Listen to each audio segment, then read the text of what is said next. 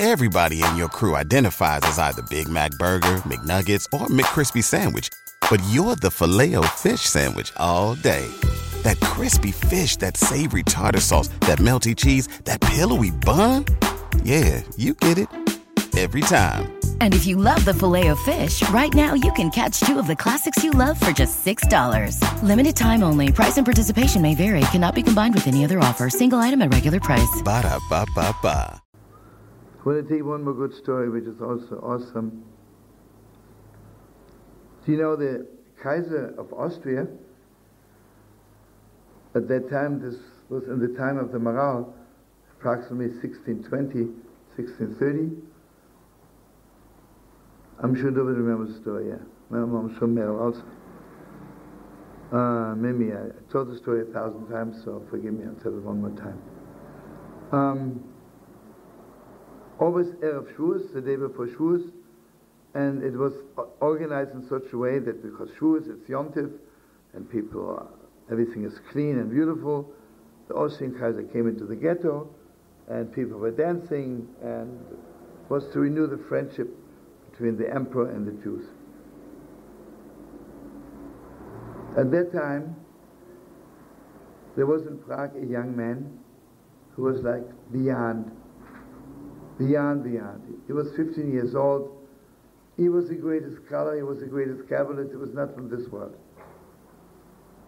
And he says, I don't want to waste my time to dance around the Austrian emperor, but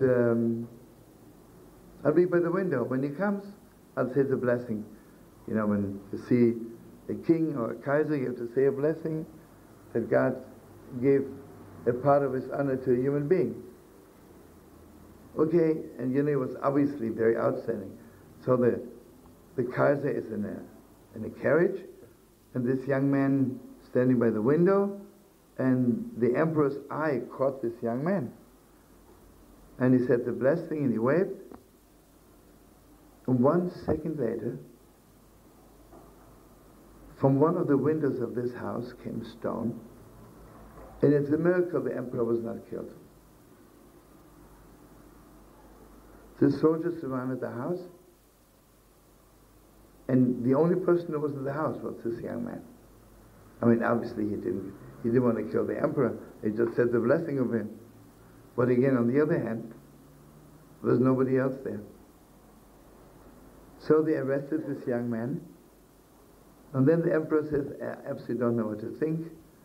You know, the Maharal, the chief rabbi of Prague, was very close to the emperor. So he said, let the Maharal decide. Heavy.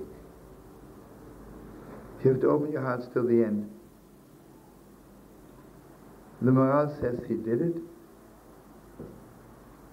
He was hanged. And the Maharal says,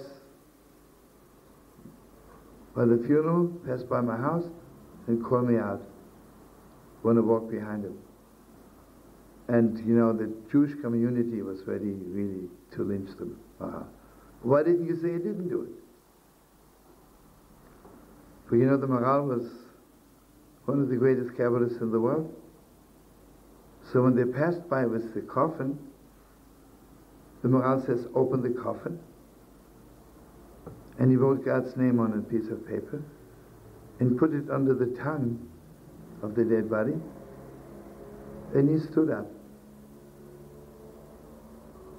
came back to life.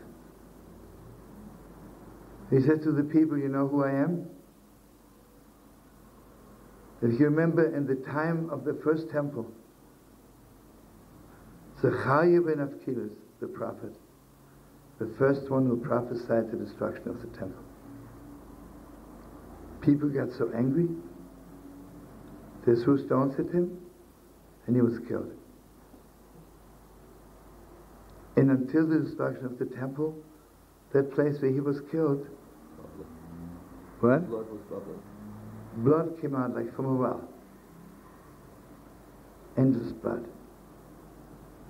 So he says, I want you to know that I was the first person who threw a stone at him.